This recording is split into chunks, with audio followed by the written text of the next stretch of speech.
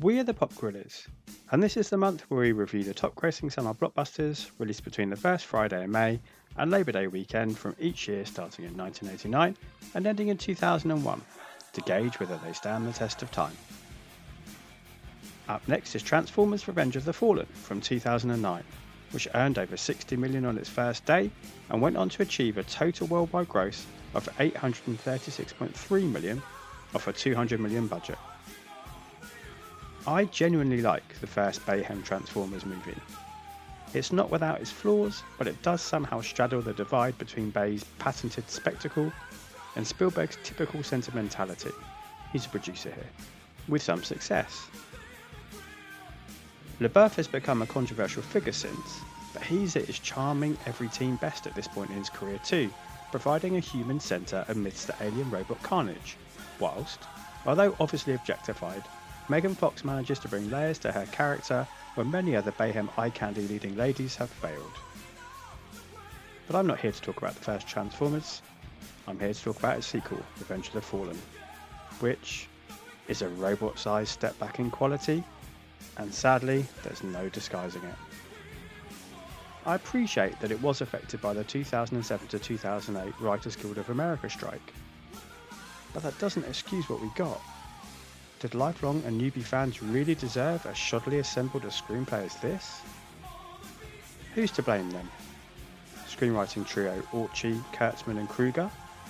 Well, they handed in their treatment before the strike began, which Bay then expanded into a 60-page scriptment. So Bay? Well, his scriptment was then given back to the trio to finish in time for production. So the trio then? Who knows? But the upshot is a script that fails on almost every level.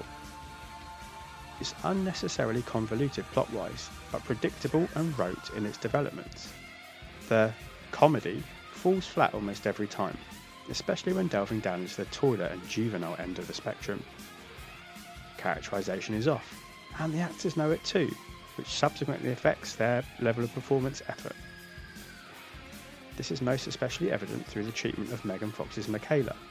She has zero agency in this, as opposed to the original when she had plenty to balance out Bay's idiomatic Lear factor. Rewatching this, all I wanted her to say was, "Stop taking my hand!"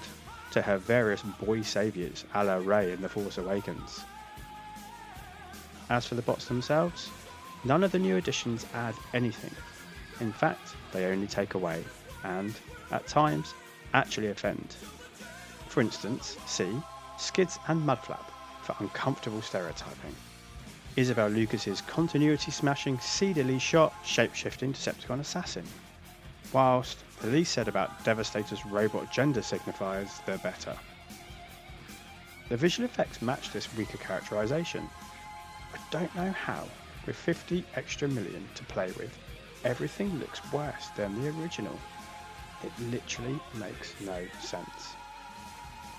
Not that any of this affected the film's financial success, as the cachet of the original and the IP franchise drew audiences back in droves to such an extent that although Fallen lies third in the all-time worldwide box office after Dark of the Moon and Age of Extinction, it actually holds the record for highest US domestic gross to this very day.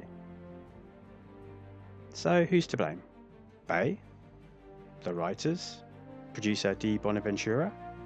Circumstance?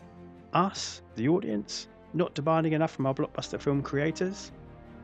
The answer is ultimately elusive, as the issues behind this film is more than meets the eye. Make sure you subscribe, because the season of summer blockbusters continues tomorrow with a return to Andy's Toy Box for Toy Story 3.